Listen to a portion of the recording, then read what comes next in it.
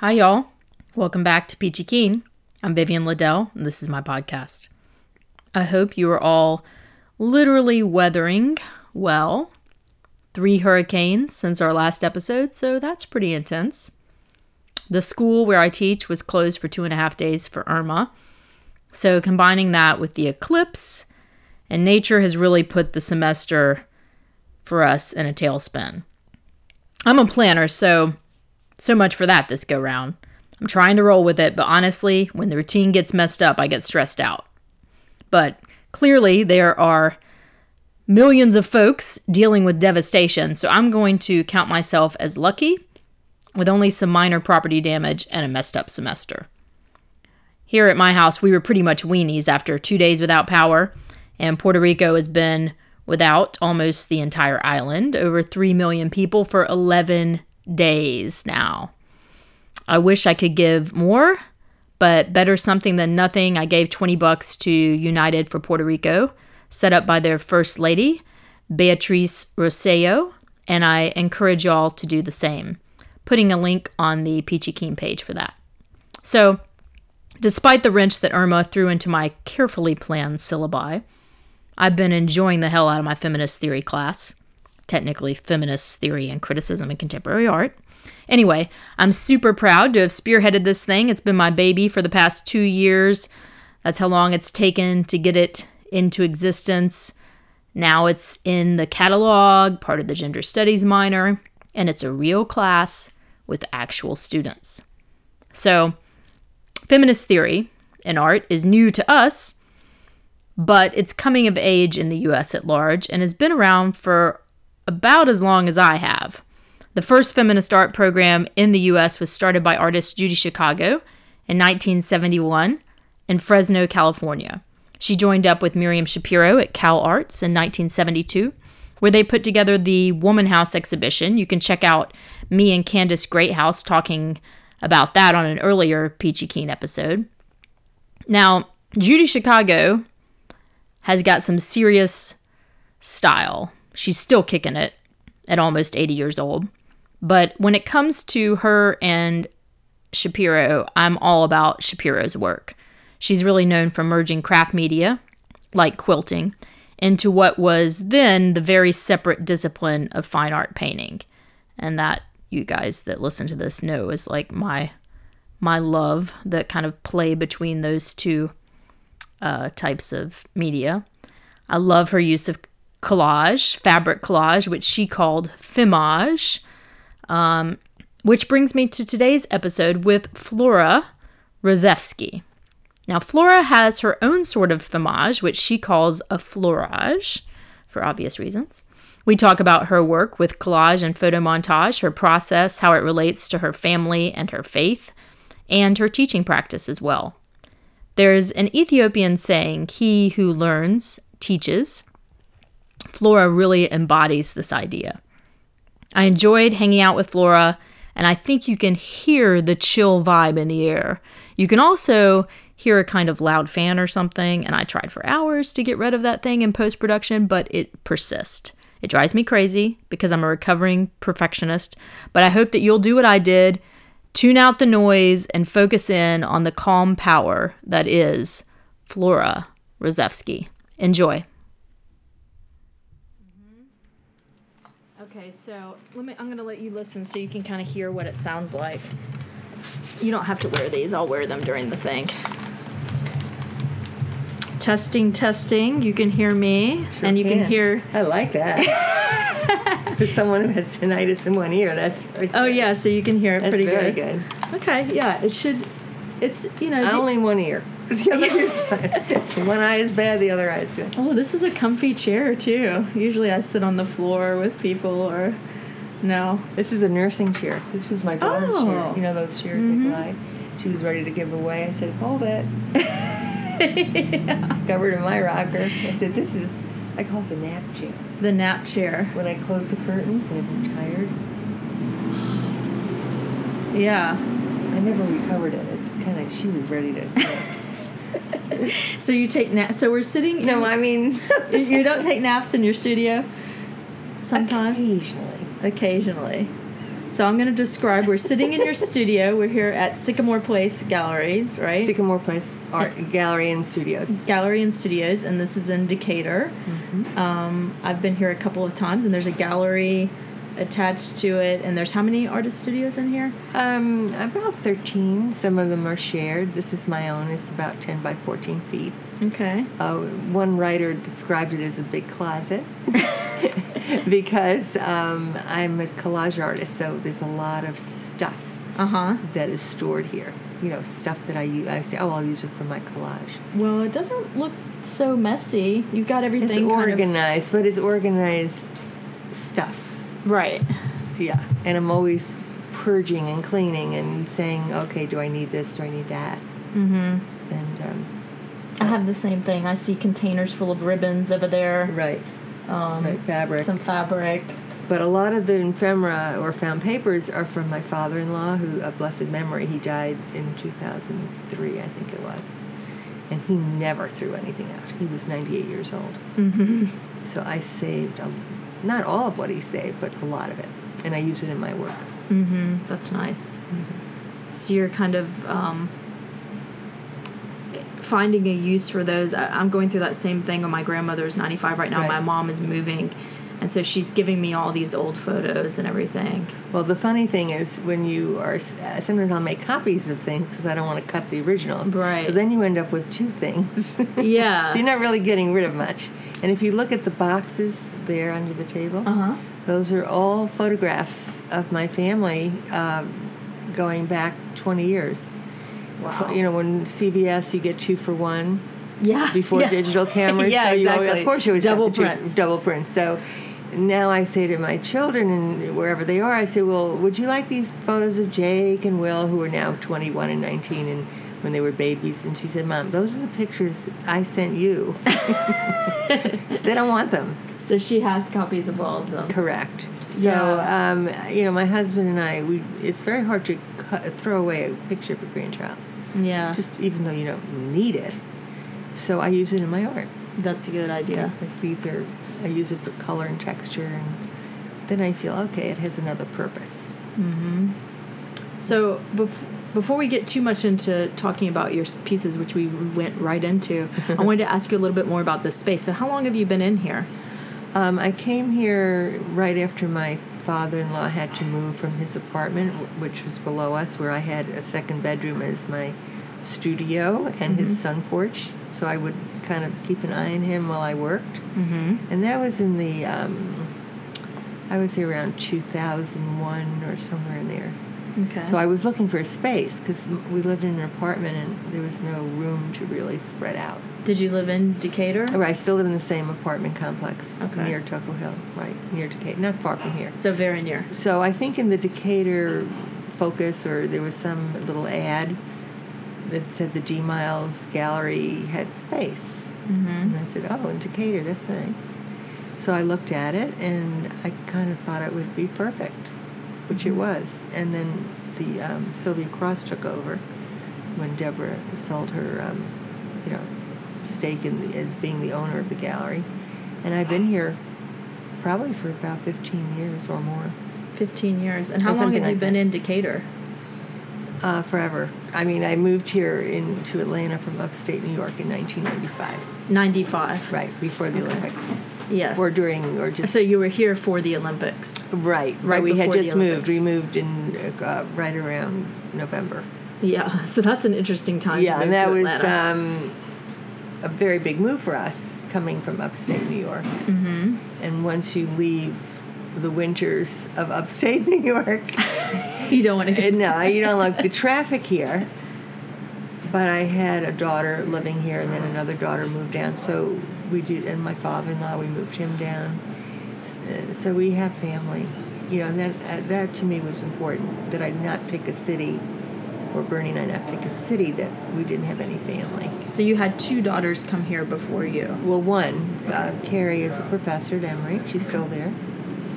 And she wasn't pregnant at the time, but she then saw Anna Mae grow up, being born here. So, and then she had Iris. And So it was a very. But my youngest daughter, she was up in Binghamton and said, "Mom, there's no one here anymore." And so she came down, and then she got married and she has a little girl who lived nearby. But my other kids live in New York. Something just got loud. What was that? Is it air conditioner? I don't know. I don't think so. It's weird the things this mic picks up. I think it is some kind of fan that just came on or some kind of... I really don't know. Oh, well. We'll have to see if we can try and edit This building, by the way, was an old car repair shop. Oh. That's what it was originally. And then Deborah Miles or somebody converted it into an art studio space. A car repair shop. Interesting. Right. So the gallery, which is that big room, has windows, if you look at it, like that go up, and that's where the cars would be driven in and be put up on top. Mm-hmm. So it's kind of an interesting history of the building. Yeah. Now we're surrounded by these high-rise townhouses and, you know, gentrification. It's very different. And I met you through the Women's Caucus. Is it for the arts or of the art? I always say it wrong. I think it's Women's Caucus of the Arts. Of the arts. Yeah. And do they have anything official to do with this space? No. We rented the space. Okay. For that pop-up show, Art of the Protest. Mm-hmm. And Sylvie does rent out that gallery space to artists and to groups. SCAD has had shows. I can have a show there as one of the studio artists if I want. There's a holiday show coming up. But no, WCA was looking for a space. And because of the book festival, it was just a neat, a place to have the show. Mm-hmm. So you had an audience coming to the festival, and Art of the Protest was using words in many of the pieces, or had a literal storytelling quality to it. Right. So that's why we picked the Art and Activism Committee. Said, how about here? And how long have you been involved with the Women's Caucus? From the very beginning. Okay. I didn't realize, but when I moved I'm a joiner kind of a person, to network, and I was, I am an artist, and coming from a small city, Binghamton, the whole population is 50,000. Now it's even less, I think. And is that near Syracuse? It's south of Syracuse. Okay. Near Ithaca, but it's 3 hours from New York City. Mm-hmm. It's a very, farming, manufacturing, but a lot of the manufacturing left. It's a little bit like, I don't want to say the Rust Belt of the Midwest, but It was not a growing economy. And so, anyway, so I saw, again, my antenna picked up that there was this group called Women's Caucus of Art, which I had never heard of. And I went to a meeting, and there were very few of us. It was like very few. Ann Rolls was, I think she was the president or coordinator at the time. It had just formed, so I didn't realize that. I became the program person. And I remember having a program. We used to do these gallery hops. That was one of my ideas. So we'd go to different galleries and have lunch after, And I had this great program. It was downtown Atlanta, and I kept waiting for all these people to show up, and it was just me. Yeah. So it was very small. But in 2005, Atlanta hosted the National WCA convention. Mm-hmm. And that turned it around because people said, what is this group? And people joined, and we had a wonderful show in Castleberry with Diane House's gallery in Castleberry Hill in Atlanta. We had a catalog. We got many women involved, and from then we have grown.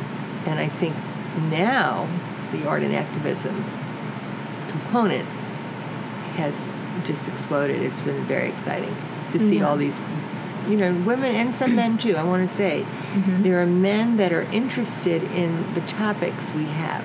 Mm-hmm. These are artists. Some of them are spouses of our, of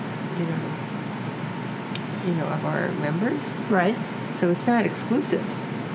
that you have to be a woman. But it did start in the 70s nationally. Right. I was wondering, I wanted to get your perspective as somebody who's been in it for a long time, from this women's group, because it seems like there's kind of waves of, do we even need the women's group? And like you said, there's been a lot of interest lately, so it seems like we still do need. Yeah, that's an excellent question, because in the 70s, it definitely was a lack of women in museum shows, in books. It was a very male-oriented society, and it was a group of women. This is the time of Gloria Steinem and Bella Abzug, and we have members today, like a Callahan McDonough, for instance, and I'm sure she wouldn't mind me using her name, but she was a little younger than me, but she was an ardent feminist. She was out there as an artist saying, we have to do something about women being more recognized, that we're not just at home, doing little craft projects. Right. And her work is amazing. And so she was right up there. I think I never thought of, some artists don't like to be labeled. Right. They don't even want to be labeled as a woman artist. Right. Or as if they come from a religious background, I'm a Jewish artist. No. Right. Or Black American artist, or an Indian artist. You're an artist. Right. And I'd say half of people feel that way. But I don't see anything wrong if you have different identifications of how you feel.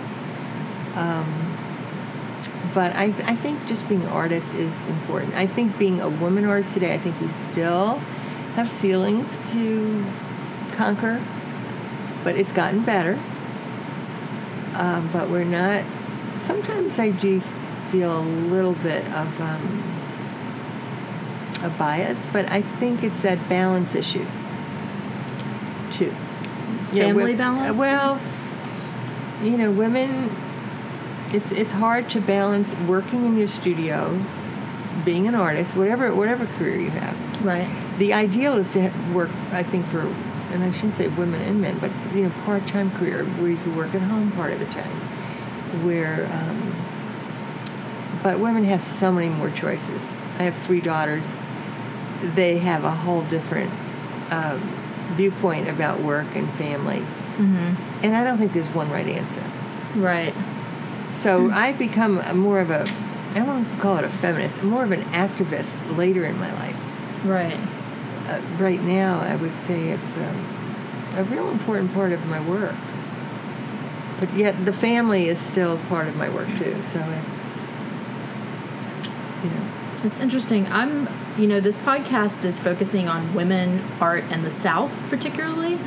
And I'm curious, since you are originally from New York and now you're in the South, I've noticed that a lot of the women I've interviewed have so far been around the Atlanta area and have thought that, Atlanta is pretty much run by women in terms of the art community, which I think is true, especially compared to somewhere like, say, New York City, which I also lived there for a decade. That's a good point. I never really thought about it, but you're right. But I personally worry that that's because men don't go into the arts as much in the South. I know I grew up in the South, and I feel like there's that attitude that it's more of a women's, like you said, like we're at home doing craft, or it's not perceived as much as an intellectual activity as it was when I was in New York. It's more perceived as, women. I teach now, and all of my students are female, and to me that also is a problem. Like, why are there no men in my classes? Well, that goes back to where women can be doctors now. They're more than half of physicians are women. You have women who are running some corporations, not a lot, but there are more. Yet are men really filling up more nursing, more teaching, elementary school, social workers. Those are the jobs that you always thought women were going to, the nurturing kind of work. So there's a blurring right now. But I think that's interesting. I never thought about in the Atlanta area, but there is a lot of leadership among women. I don't look at gender as, the defining reason why someone should run for mayor, or I know that we do want more women running in politics, but who's at home taking care of the kids? So you need a spouse or a partner that's going to be really supportive. Right. But that goes whether you're a man or a woman. Right. It's a team effort. You can't, if you do it. But I grew up. I don't know if it's funny, with all the labels, I never think of myself as a Southern artist. But you said you've been here forever. But I've been here for over 21 years. So that's has the South defined me at all? I don't know. I really, what is the South? I mean, Atlanta's a cosmopolitan mixture of people. Atlanta's I think different. If I go out into the hinterlands, there's much more, I would say, conservative feeling. But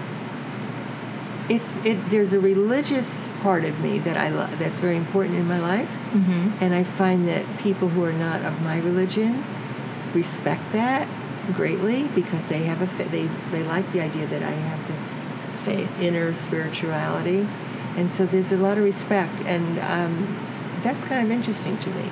And I work with interfaith groups a lot. That's another part of my work. But in Atlanta, mostly. Right. The interfaith, it's a leadership council. I just did a workshop at Emory with the interreligious religious council with Reverend Lisa Garvin. Mm-hmm. And it was great working with students of different faiths. So, that there is I think the South does have a little more of this religious aspect or spirituality. So I do feel a comfort level there. That's interesting. Yeah.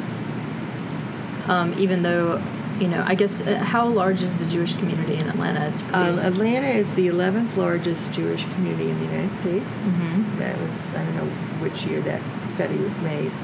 There So about large. 100, well, but it's not like New York, Chicago, Los Right. Angeles, and Philadelphia, and Miami. Those are your larger numbers. But I think it's about 100,000 with about 30 synagogues. Mm-hmm. This is Metro Atlanta. I'm not including Savannah or the state of Georgia. Right. Metro Atlanta, within driving.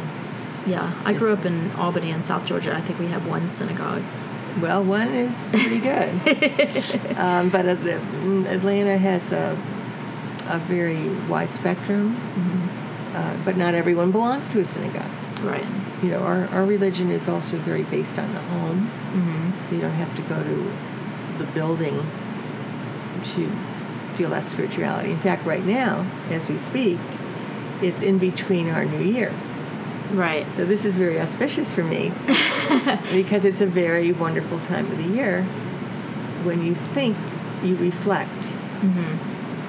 And you said you were being interviewed by, what is The Atlanta Jewish Times. The Atlanta Jewish That's Times. coming up. And does that have to do with the new year, or is it?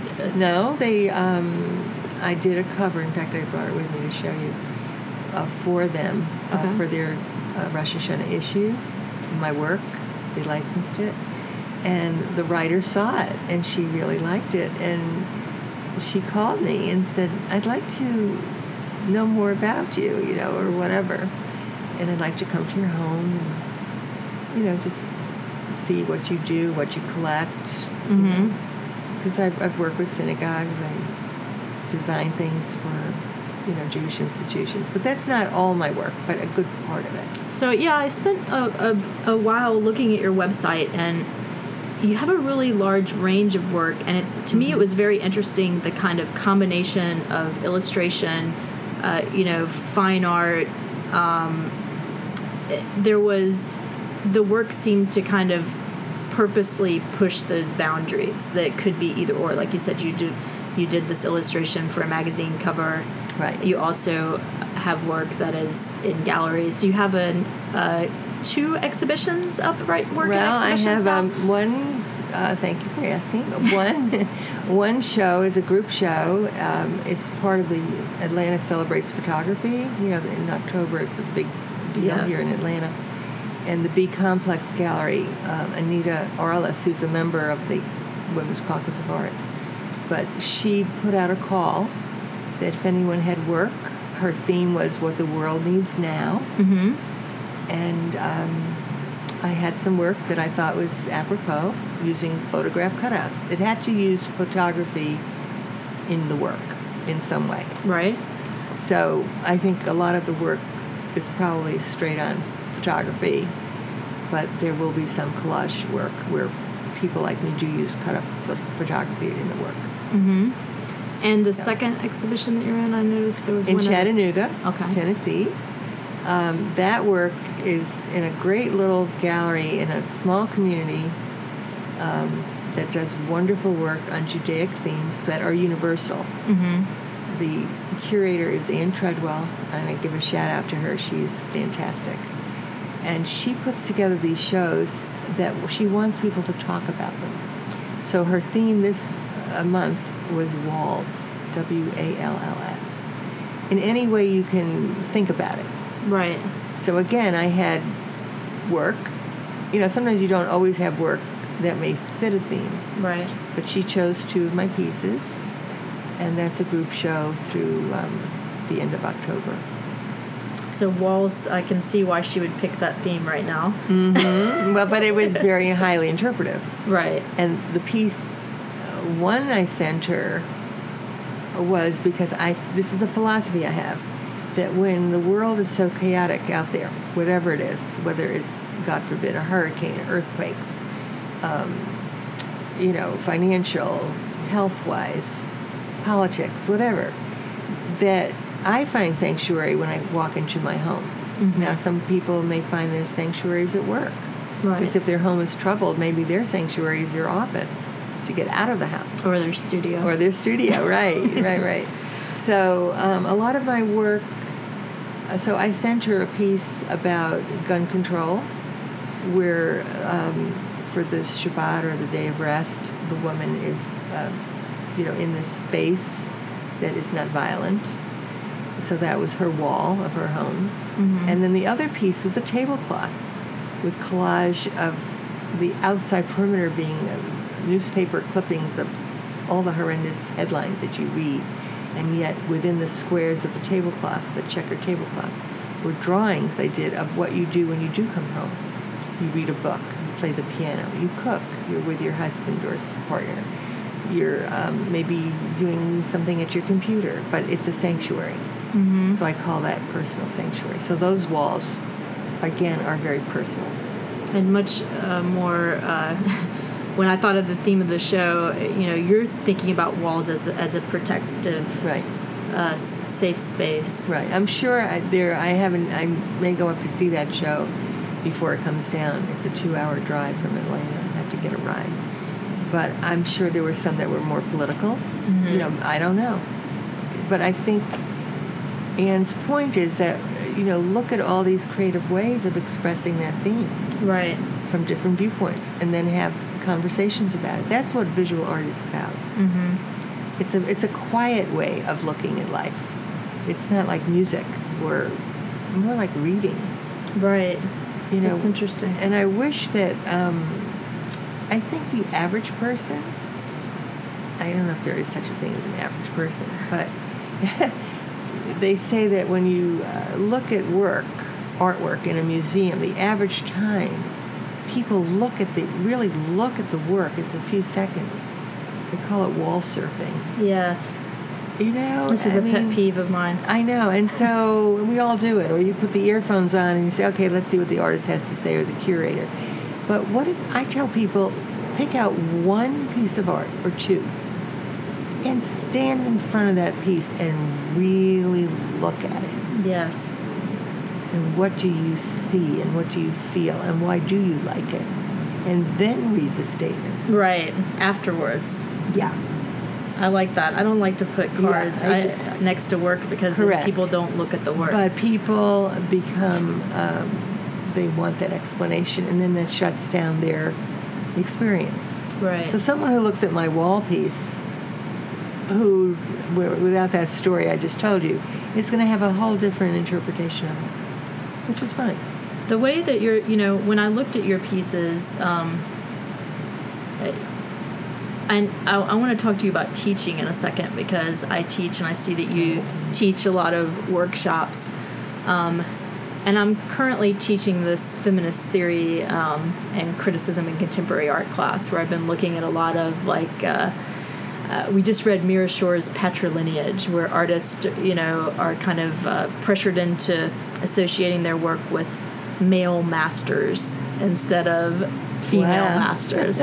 Yeah, have you ever thought about that before? No. But of course, I love artists like Alice Neal. She's one of my favorite artists. So I noticed on your website, of course, anytime you do collage, people are going to say Matisse. Right. Well, he did the cutouts. Yes. With the scissors. The cutouts and the scissors. But when I looked at your work, you had a few pieces. You have your work kind of divided up into different categories on your website, and you had a folk art category that you had done works with children's markers. And I found those pieces so beautiful, and they really reminded me of Faith Ringgold. Oh, right. Do you? Of course. Yeah. I have her books. Yes, her. I collect children's books, too, with illustrations that I like. I just bought one at the Carlos bookstore at Emory, if anybody wants great books. Yeah, I need to go check that out. Oh, it's fantastic. They have a great bookstore for... But that kind of, those visions that you had of your family, I mean, they're done with children's marker, but they're so detailed, and everybody has on, like, the individual pieces of jewelry that people have on, and they're, really portraits that speak to you, and they're sitting around the dinner table. Right.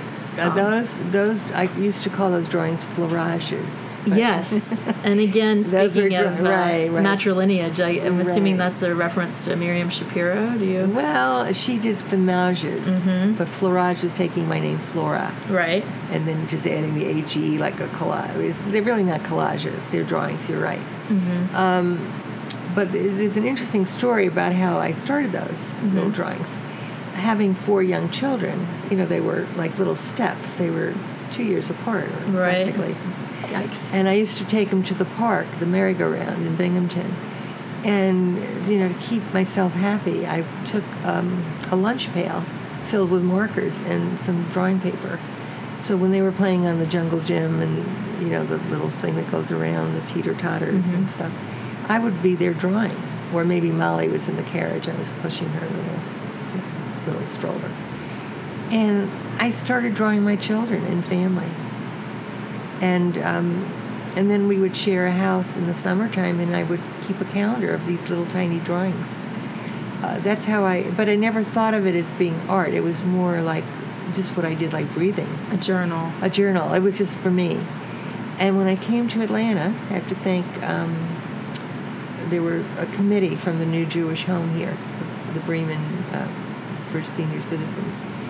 And they liked my work, and they said, we would like you to do a series of 12 drawings of intergenerational Jewish expressions of holidays and festivals. And I said, I could do that.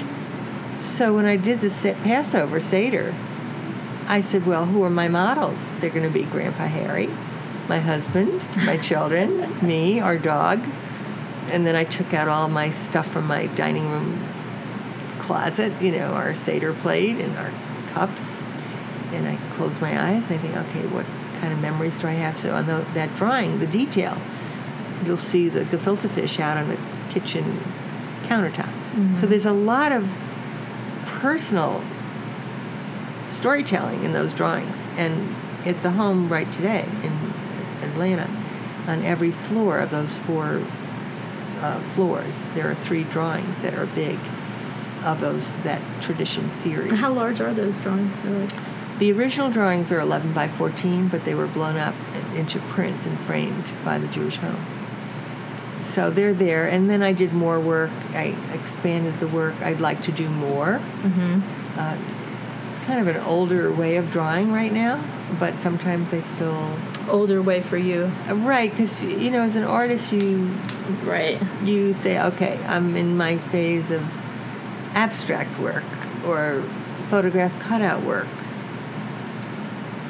But yet, I still do those kind of drawings for my family in these books, which I didn't bring. You probably would have enjoyed seeing them, because I'm on journal number 5. And when we go on vacations, I draw like that. Nice. With collage. And each of my 8 grandchildren, well, not the youngest one, they say, Grandma, what are you going to do with those books? Mm-hmm. They all want them. Uh-huh.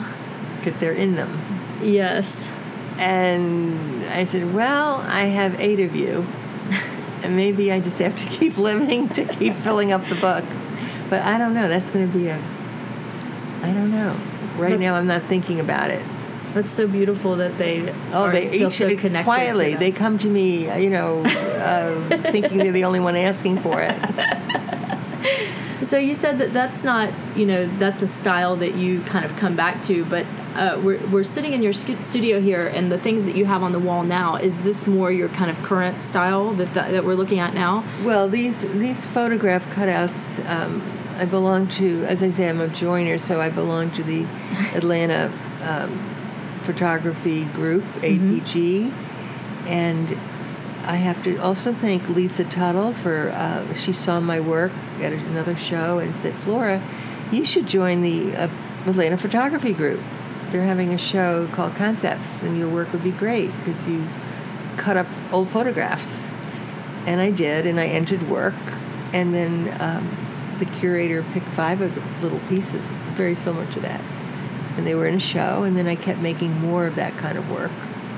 So I do enjoy it. I like it. Those are not as message storytelling quality as some of my other work, but yet if you look, the photos are from vacations, they're from people's clothing, they're still from those boxes of family photographs, but then I detach the symbolism of who they were. Mm-hmm. So I call the series sometimes Disentangled or Reflections. And it becomes more universal, like you're saying, because it's great. I love to work with pattern in my work, and when you see a pattern, you might not know which one of your relatives was wearing it, but you can look at it and be like, oh, that was the late 70s. Right. Or was that so-and-so's house that was right. from? But they're intimate pieces, and sometimes you almost don't even have to know where those came from. Mm-hmm. There's another piece here called Left Behind, this journal, a book that I bought at Kudzu Antiques. Because I'm always looking for found objects that just talk to me. Mm-hmm. And this was a journal, an old leather journal that had missing pages, like little squares that were, and Katrina had just happened. And so I did this, I became like manic about it, but I had to fill up every page with cut-up collage. And I called it Left Behind. And then you think of Houston, and you think of what happened in Florida and in Mexico and and Puerto Rico, and the tragedy of people that had to leave behind things, the material stuff. Mm-hmm. And so it makes you question, okay, is all this stuff really that important? Right. The stuff. Maybe is it just to be safe and start all over again? So this whole concept of cutting up, saving, makes you think. But that's a subconscious. There were artists like Paul Klee, Kandinsky, particularly him, Miro, who they had a very subconscious, dreamlike quality in their work. Right. You didn't know where it came from. And that's when I work. That's how my mind works. It doesn't work. Maybe there's no plan. Right. It's very intuitive. It's very intuitive. Yeah, really, it's. I don't feel like there's any other way to work. For me, the same. You have to kind of let the work go where it's going. Yeah, but I do like working on themes. Sometimes a show like WCA, when they had the Dolls in the City show about sex and human trafficking. Oh, yeah. I knew nothing about that topic. I did research on it. And I came up with these studies of using hairpins that were twisted and into the paper, and they became the hairpins that were steel and ball bearing, and just the name of the pins were so interesting to me. But I started to twist them. And you made the paper too? No, that paper I bought in binders. It was a art paper made in Japan. But I liked the texture of it, and then I just put those pins within those circles. I've done some reading on that sex trafficking in Atlanta. It was so Huge. disturbing to me. Huge. I didn't realize how huge it was. Yeah, it's very big. And speaking of Emory, I think there's a professor there, Melvin Connor, who wrote a book called Women After All, where he talks about, that's where I became aware of that. Yeah, it was, I have to think, it was really a WCA show that made me aware of it. I had not, it was under the radar. Yeah. But now it's out there. And the Mammal show that we just had a year ago, with WCA. And that's really what started Art and Activism, was on that topic, sex and human trafficking. I mean, it's a topic that is improving consciousness raising, but the rescue operation is still very tiny. Yeah. It's only 5% of girls get rescued, and boys are involved, and it's human trafficking, and because we live near a very big airport, and it's people, and it's not the people who are perpetrating it, who want this crazy sex, are I hate to say it, but they're middle class or upper middle class people. They get I don't know, it's just a sick kind of how do you stop the demand? It's horrible. It's very disturbing. Right. But I think that art, so some of my work is very abstract, but then you can be on the pulpit with your work and say, okay, look at my work, and have it make you think about something. Mm-hmm. And so this is maybe a good segue to start talking about teaching, which is, not exactly a pulpit, but, it's like, I see it as like a furthering of my art practice in a lot of ways. The same things I'm interested in talking about in my work, I'm also interested in teaching about. So what kind of, you teach workshops, and where do you teach these workshops? I teach them, I had one at Emory University. It was at a retreat for interreligious studies. I'm doing a workshop at Temple Sinai, which will be open to the community through I think it's called the Atlanta Interfaith Leadership Council, which are a lot of people, adults who are retired ministers or rabbis or anyone who's interested in interfaith education. I did some workshops at the Bremen Museum. I used to run the family Sunday studio program at the High Museum for 12 years before I retired from that. So those were workshops that were really fun because I had to use the permanent collection or visiting artists and do research. I love to do research and then come up with an art activity. I also did a workshop at the Temple on a Holocaust theme that I came up with, a wonderful program on the righteous Gentiles who helped during the Holocaust and took their lives at risk for middle school students. So I teach from, I would say, some preschool, but more, I would say, elementary school, middle school, high school, college age, adults, seniors, and I specialize in the non-artist. The people who have their hands folded and say, I can't do this.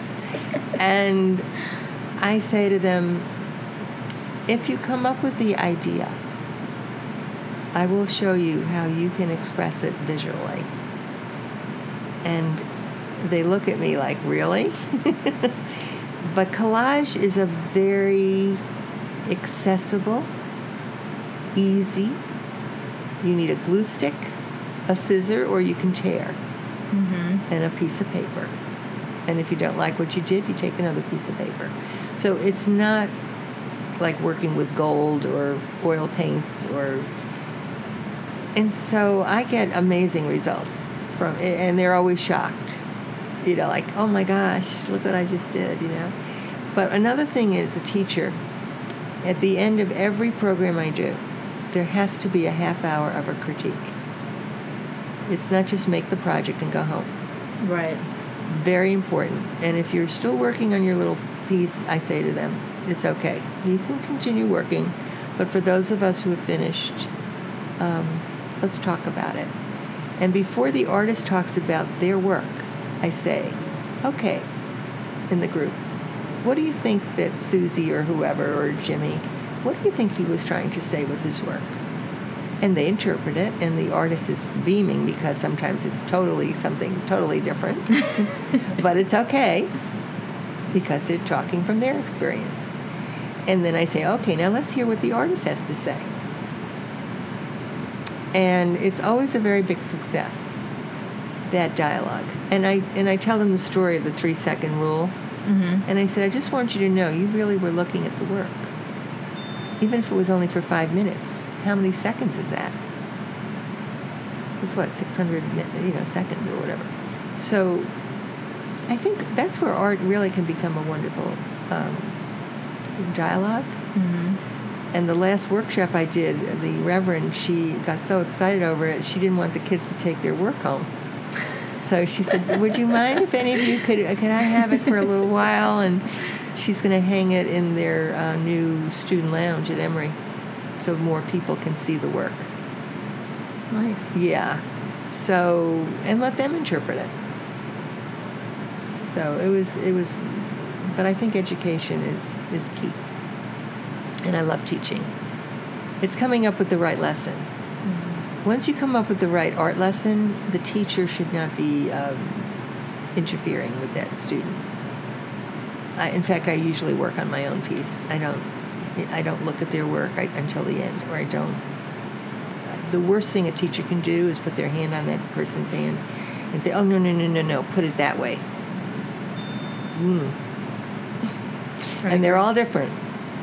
Or, oh, no, this is the way you have to draw the circle. Oh, really? Or, no, the face has to be a certain color. Really? No. I agree. Well, is there anything else that you want to share with the world at large? It's just fun. I love sharing my love. I love being an artist. It took me a while to say I am an artist. I did not go to art school. In those years in the 1950s and early 60s, women, again, did not have a lot of choices. I went to college. I have a degree, right. But it was an elementary education. I got married. How old was I? 20. And had Carrie within that first year of marriage. People were counting on their fingers to make sure I was at least 9 months. And I didn't teach anymore. But I went back to school. When my kids were old enough, like your children's ages, I decided I wanted more education. Mm-hmm. And what did you do? Where did you go? I went to Binghamton University. They had a first-timers night in the paper. They said, anyone who has a degree will make it easy for you to come and register. You don't have to go through a lot of red tape, which appealed to me. So I went into this gym at the campus and went to the new, wherever. And I signed up for creative writing, and then I took beginning drawing, and it changed my life. I just loved going back to school. And I used to walk to the campus and take the bus home, and it got me out of the house, and I was starting to really become much more serious with my work. I didn't realize how much I loved art. So it's interesting that you say it took you a long time to call yourself an artist, because I did go to school and it still took me a long time. When did you finally just say, you know what, I'm going to just go with this. I'm an artist. I think it was, if you ask a lot of people who influenced you the most, other than a parent, I would have to say it was a teacher. Mm. And James Rudlan, he was a professor at Syracuse University. He had come down to teach the art teachers of the Binghamton area to get their credits for their master's degrees. They were required to take a certain amount of credits. And a cousin of mine said, Flora, you like to draw, because I would be at the park drawing all these little drawings. Why don't you take this class? And Molly was a baby at the time, and I said, oh, good, one night a week. I'm saying to my husband, I'm out of here. I'm going to Shenango Valley High School to take a class with a professor of art. And Jim Ridland, he called me the civilian. I was the only one in that class who was not a trained artist. Mm-hmm. Everyone else, they were tired, they had worked all day, they just wanted to get it over with. There I was, like a kindergarten kid, like wide-eyed open and like, oh, this is so much fun. And he loved me and I loved him. He liked what I was doing and I was different and I was excited. And he was the one who said, "You are an artist." And I said, "Really?" Because my first inclination was, I'm a mother who likes to draw. Mm-hmm. And he convinced me. And then I took the classes at Binghamton University, and there was a professor there who basically kicked me out of the class. He said, "You do not need to be in here with all these undergraduates. You need to have your own studio and get on with it. You don't need me to be critiquing you. You have to critique yourself." Mm. And I said, "Angelo, but I like having you there." He was like the crutch. Right. And he pushed me out. He said, "You've been at Binghamton University now, like, you've taken a lot of our classes." I was in the graduate class. I didn't take it to get a degree. It was just for pure enjoyment. Right. And he was also a big influence in my life. So 2 professors. You don't know how they really can influence you. But I have to thank them. My husband went along with it. But it's not a hobby. Right. It's really a passion. It's like breathing. I don't think of art as a separate subject. That's why I do these journals on vacations. Because that's how I relax. That's how instead of reading a book, I will draw. Well, Flora, it's been very enjoyable to talk to you. I love to hear everything you had to say. Well, that's really sweet. Thank you. Thank you for coming all the way from Athens.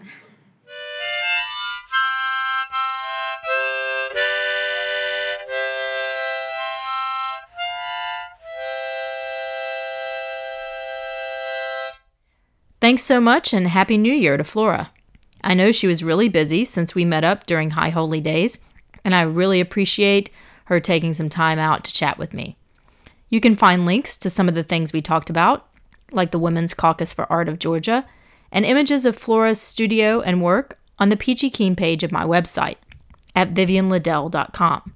That's VivianLiddell. In lieu of asking you to support the podcast like I usually do, I'm going to ask you to consider donating to our fellow Americans in Puerto Rico. You can find a link for United for Puerto Rico on the Peachy Keen page. Even a tiny amount would be helpful. It's super easy, and you can even use PayPal. I'll be talking with Kelly Kristen Jones about her photography and her work surrounding Confederate markers on Tuesday, October 10th, so you can expect for that episode to drop in mid-October. Excited to have that conversation. As usual, I'll be keeping you posted on Instagram as that happens. Until then, I hope your early days of fall are peachy keen. Gonna take a page from my favorite podcaster, Mark Maron, and do a little of my own music here at the end. More elaborate version of the harmonica that I always play.